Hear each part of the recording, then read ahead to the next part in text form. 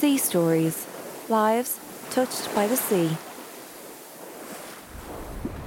Quite a few sailing boats around, having a nice sail. It's glorious out here. Blue sky, some little white clouds, and a lovely sparkle on the water. And it's not cold, which is great. This is Sea Stories. Lives touched by the sea. A radio documentary series for East Coast FM.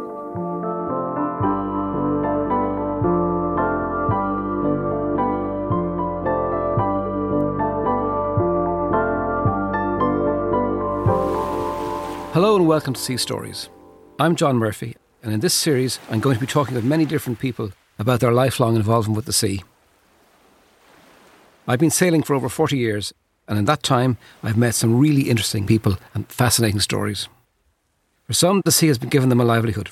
For others, it's an obsession, perhaps even a love affair, and all are passionate about the time they spend on the water. Today we're sailing with David Jerrard, Ireland's best-known navigator. Dave is a sailor, a teacher of all things nautical, and a boat builder. Right now, we're just leaving Dunleary Harbour. Is it proper to go off engine here and sail? Do you have to be out of the harbour to do that? Yeah, I've asked the skipper. I'm the helm. Well, I always turn it off as soon as I possibly can, on the basis that if you can do it safely, you're fine. That's now. There you go. See, I'm only the go boy. I'm not. I wouldn't be competent. You have to ask the master before God. Or before Sunday. It'll be a keel hauling or before Sunday. Yeah. This is Sea Stories. Lives touched by the sea. My name is David Jerrard. I grew up in lots of places, really. Some of them are by the sea, yes, in Bridlington and Scarborough in England, and then in Skerry, which is not really by the sea, but there's a river there that goes down to the sea, so we were kind of joined to it. But I will admit, I wouldn't like to live away from the sea, really. I do enjoy it a lot of the time. It's a challenge. David Jerrard has always lived by the sea and began his sailing career in Antibes in the south of France in 1964. What can I tell you? I've been sailing since 1964 when I first started in France, and ever since then. And it is my life. Instead of golf or anything like that, or tennis, I love sailing. He started out crewing on super yachts and later as a delivery skipper for yacht brokers and charter companies. He has worked in America and at the Mediterranean. I can remember as a child, a little child, sort of 4 or 5 years old, helping a man next door build a boat. Vaguely, looking back at it, I don't think I could have been a help, but I do remember it vaguely. And I remember going out in the boat to go fishing with him when he'd built it, but I don't think he wanted to take me, but I think he felt he really had to. Other than that, I'd have been, I suppose, in my 20s, 19, 20-year-old before I got any other interest in boats. Before that, it was motorbikes and cars, as the neighbours would tell you. Okay, so you've been sailing a long time. Tell us your longest voyage. Tell us about the most interesting voyage and the longest voyage. Yeah. Two different things, probably. I couldn't give you the most interesting. I'd have to say I enjoyed them all. Yeah. And find them all interesting. Things happen, but long ones would be in the sort of 3,000 mile range, which would be equivalent to transatlantic. Yeah. Which I've done. I've done. I don't know. They're all interesting. I couldn't put one before the. We did one a couple of years ago. Which was from Bordeaux in France to a place called Biograd, which sounds like a washing powder, but it was in. It does, doesn't it? 20% more. No, Biograd for your money, exactly. More Biograd. Well, yeah, which was up in Croatia, and that was an interesting one. Yeah, yeah, because we went through places which I like. That was around about 3,000 miles as well. Yeah, that's a good one. But and so we went through the Strait of Messina, Gibraltar, Sicily, Sardinia, all these sort of places across Dubrovnik, and then up through the the Adriatic. The problem with what I do with deliveries is that we can't stop. We could, but the owner's not going to employ me anymore because he wants his boat, not to hear we're having a wonderful time in Sardinia, But it was interesting the places we went, and we had some lovely sailing there.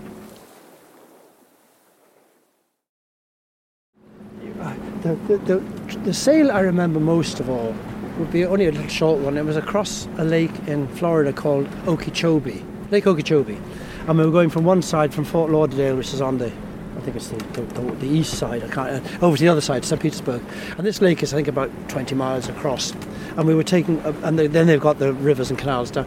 And we were sailing across that in a small boat, myself and another guy from work over there. And it was a lovely night with a breeze like this. Being Florida, of course, it was mild. And there was light, there was a full moon, and there was the Florida lightning. And we were sailing across this thing, magic. Almost daylight. The lightning was everywhere. It was magic, yeah, magic. I loved that sail. I still remember that, you know. It's just a perfect day to be out in Dublin Bay and to talk with David. Right now, we are sailing gently along under a blue sky with the Dublin Mountains off to starboard. Dún Laoghaire Harbour behind us, and just the sound of the water and the boat as we adjust our sails. David teaches yachtmaster cruising courses with his company Seacraft, and this is where he is best known. He has shared his experience with thousands of others as a teacher of navigation and seamanship. He's a yachtmaster instructor for both sail and power, and is now chief examiner for the Irish Sailing Association's Yachtmaster Cruising Scheme. We'll have to go about in a moment and set our course to sail out past Dalkey Island. Braehead is in the distance as we continue our conversation. How did you get into that? What started? How did you get into the teaching? I've done well in terms of what people think of what they get from what I do, perhaps. I think, not because I'm a teacher, but because I actually have done it. Well, that's the difference, isn't it? with knobs on and love it. Practitioner, Yeah. And I mean, I'm lucky. I've sailed a huge amount of oceans of the world and places, been to a million little places you've never heard of, which you go into in a boat. Channel Islands or Devil's Island, the Amazon, Madagascar, Zanzibar, these places. Singapore, South China Sea. I think it's a fun sense of humour carries everything through, you know. Yeah. When you go on the course, first of all, it seems so much to learn, right? Yes. And then as you go through it, it gets practical and, well, sort of, logical. It's something I've often thought about. I'd be inclined to say that probably 80% of the people who have done courses, which are literally thousands over the years, probably will never go very far in terms of, intentionally anyway, you might say, but never really go very far in terms of what I like, which is cruising distances. But they've got a background, perhaps, to things. It'd be like any university, any course you do, you learn a lot of stuff that you'll never use, but it's there in the background if you ever did. Yeah. Probably. And hugely that has changed, or what's brought about a huge change in what people call navigation, but boating, if you like, is GPS and the availability of electronic plotters and all the stuff which takes away the old thing of standing on the deck with a sextant and not knowing where you were to 60 or 70 miles or even more. Now people are upset if they don't have a position to within 3 inches from, but it's true enough, with the GPS. Yeah. And they sit looking at the plotter, which is very handy, which is an electronic chart which shows your position using the GPS satellites. And you can, A, put yourself into danger with it, and B, lose a lot of the fun. Before we had GPS and small boats that I would have been on, we wouldn't have had sextants then either. Everything was dead reckoning. So you left England or France or whatever, and you headed for whatever, and you tried to work out where you are. And then hopefully at some stage or other you'd see land or nighttime lighthouses, which are great because you could find a position from them. And the other way we used to find our position was if you saw a ship going by. We would have had VHF radios in those, marine radios in those days. And if you saw a ship going by, it was great because you'd call them up and just have a chat on the radio. Where are you going, skipper? Oh, that's all grand, yeah. Oh, you're from Arklow, it was blah, blah, blah. I say, and chat away. But then you say, well, have a good trip. Before you go, do you want to confirm your position with us? And you hear back, we've got 52 degrees, 47, and you're writing this down frantically. And then you get the position, you say, yeah, that checks out with us, about the same. Have a good trip. And you say, Jesus, look where we are.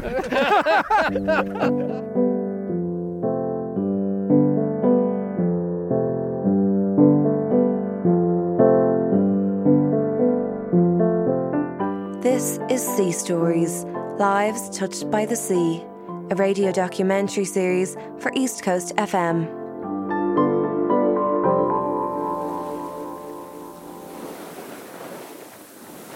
Sailing is your passion.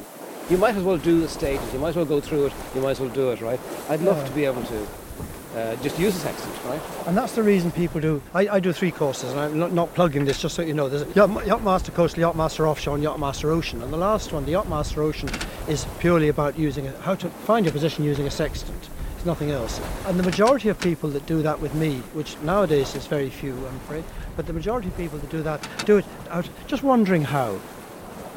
how it was done. My grandfather did it all the time, and I did it before we had, once we're out of sight of land. Yeah. There's nothing magic in it, except I have to say this. I do it now for fun, because obviously I have GPS, nearly every boat, and I bring my own.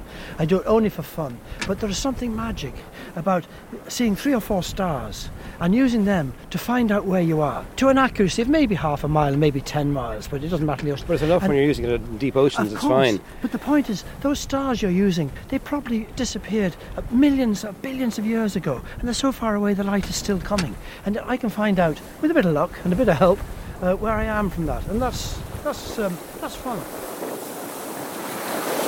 Today we're aboard a cruising sailing boat and we've now reached Killiney Bay. If we'd set off aboard a motorboat, we'd probably be approaching Wicklow at this point. I've been a cruising sailor all my life, but there's a whole community of motorboat sailors too. But the principles of navigation and seamanship are the same.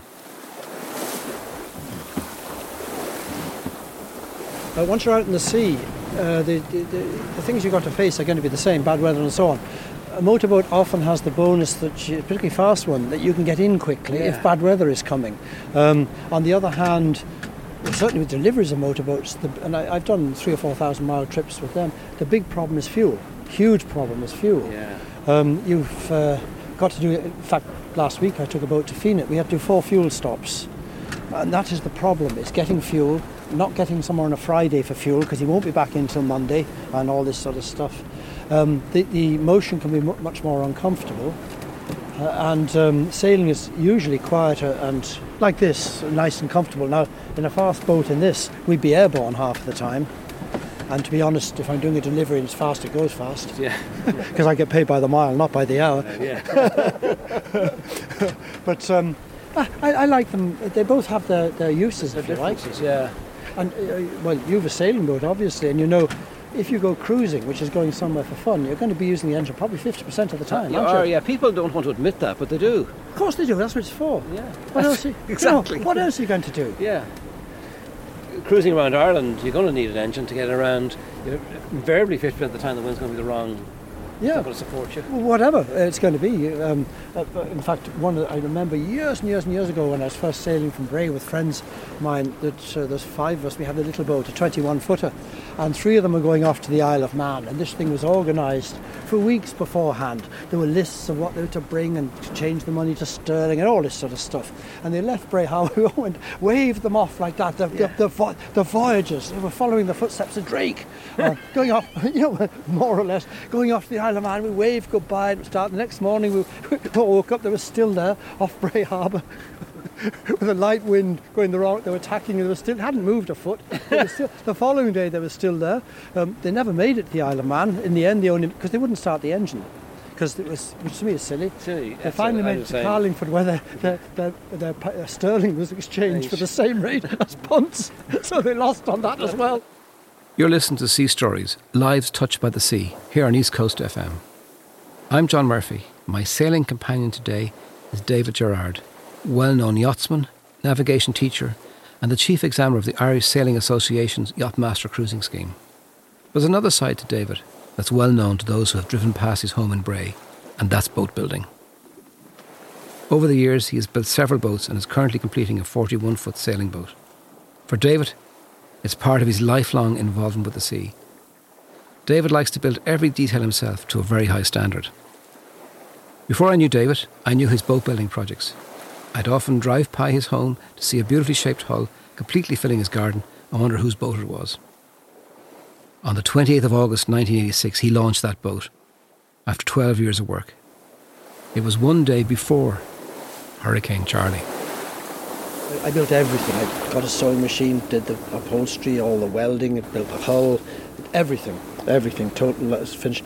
And I launched it one day before Hurricane Charlie. And I think, if I remember, 28th of August 1986, if I remember rightly, around then anyway. And it was about the first boat to break adrift. It had been launched one day before. It was out in the thing, and it ended up in the heap in the corner there with 36 boats on top of it, because that was a very bad storm we had here. After 12 years? Yeah, so I had it for a day, half a day. And managed to save it thanks to a huge amount of work from other people. I can still see a guy in a suit, shirt and tie wading through the sea to get a rope across the other side of the harbour, and so on, anyway. But The funny side of it was afterwards, two things. Firstly, I couldn't get off the boat for 2 days, and there's no mobile phones. So I wanted to ring the insurance company, because I'd only insured it a couple of days beforehand with an English company, which I just picked, gave me the best quote. And I still remember the names, who was still in business, I think. So I went up to the phone box so I could get off the thing, and I rang. So I said, my name is... Oh, yes, Mr. Jerrard, how are you? And I said, I'm fine, thanks. I said, did you get my cheque for the thing? She said, no, it hasn't arrived yet, but I'm sure it will arrive soon. And I said, well, when you get it, would you keep the envelope with the postage date on it? He said, oh, yes. She said, is there anything else I can do for you? He said, you can send me a claims form. He said, oh, you Irish, you're always joking, aren't you? Not this time, dear. The other funny side of it was, obviously the boat had to be taken out, and it took a year to repair it. It was badly damaged. And we staggered over to Howth, and just to use it once. Noreen's my wife, and Mark, son was there, and I think Elaine, my daughter, and a friend of hers, or kids. And we went over to Howth. I mean, when it was shaking, you want to see it. The rails were all on the deck, there's planks sticking out, half the wood, all the paint was gone off one side, only one engine worked, and that was shaking. Oh, it was a terrible state. It looked as if it had been rolled over and over on the driveway sort of thing. We went around to Howth Marina. There was a very nice gentleman there. I can't remember, Tom, I think his name was. And when we were coming in, he came up, he saw us, and he said, he shouted across the room, was she damaged in Hurricane Charlie? And I said, no, we've only just bought it, we haven't got the hang of parking it yet. And if you could have seen his face with millions of pounds of the boat side, this thing is coming in, wrecked, out of planks sticking out the side, everything. Your marina operator's nightmare, you know. But it was a hard old pill to take after 12 3/4 years, but you have to have that in boating. You buy your boat and you're going to have problems, and when you sort them out, then you start to enjoy the boat. And it's what makes you realise how nice it is. Yeah. Nobody gets in the boat and sails off. You're going to have problems. So one way of learning all about it is fixing all the problems. Yeah, absolutely, yes, absolutely. And in fact, in some ways, a new boat can be a little bit more risky than an older boat, because people have worked on the problems. Yeah. But you always have something to do. So I always start the season with a big long list. I get good at making lists. Yeah, but you can use them year after year, though, can't you? The same list from last year that I have this year, yeah. Right, yeah. Exactly. Or you can underline and put a red now I've got sort of marker organised with a spreadsheet on Excel, right? So I have little red boxes of the ones that are urgent, green, yellow boxes of the ones I must do, and green ones I'd like to do. Yeah. I never get beyond yellow. No, really. No, the computer's the way to do it, because it looks very sort of... It looks like you're very organised. It looks like you know what you're doing. But yes, exactly, yeah. And you spend more time doing that than working on the boat.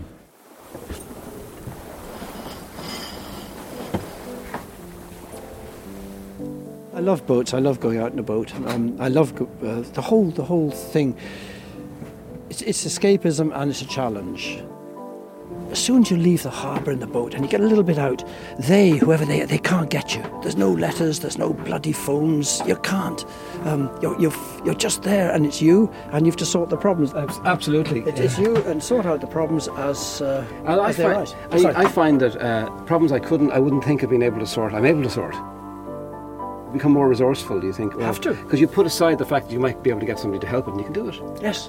It does away with this entitlement concept we all have now, that you're entitled to be saved, you're entitled to be this. You're not entitled to anything when something goes wrong. You fix it. You got to do it yourself. Exactly. Yeah. Today, we've been sailing with David Jerrard, a great sailor and teacher. To find out more about David, log on to his website, seacraft.ie. So what makes a good sailor? Jimmy Cornell, author of World Cruising Routes, the Bible for sailors intending to cross oceans, says, it first starts with a love of the sea, and because you want to sail the oceans for its own sake. And second, you need to respect it. Be humble in front of nature, not cocksure and arrogant, because nature and the oceans are more powerful than you. In other programmes in this series, we'll talk with men and women who have sailed around the world, who have crossed oceans, and all understand this. If you want to hear more programmes and clips from other programmes in the series, head over to our website, seastories.ie. I'm John Murphy. Join me next time on Sea Stories. Next time on Sea Stories. When I got out there, the feeling of peace, calm, and detachment from quite a busy family life, I'd never had so much time, if you like. I was married when I was 20, and we had our 4 children before I was 30, so a lot of time was spent with the family, and being out there was the first time that I can remember And I was the eldest of quite a family of 6. It's the first time I can actually remember having just so much time just for me. And although there were 4 other crew members on board, they were there just for themselves. It's your responsibility. You know, they're not responsible for you. And although they have your back and all that sort of thing, it was just an incredible feeling of suddenly just having all this space for myself, even though it was only a 45-foot boat. Sea Stories is a 21st century Vox production for East Coast FM, and the programme was produced by Pat Hannon. Find out more information about Sea Stories. Visit our website, seastories.ie, or go to facebook.com/Sea Stories Ireland. Or follow us on Twitter @SeaStoriesIRL.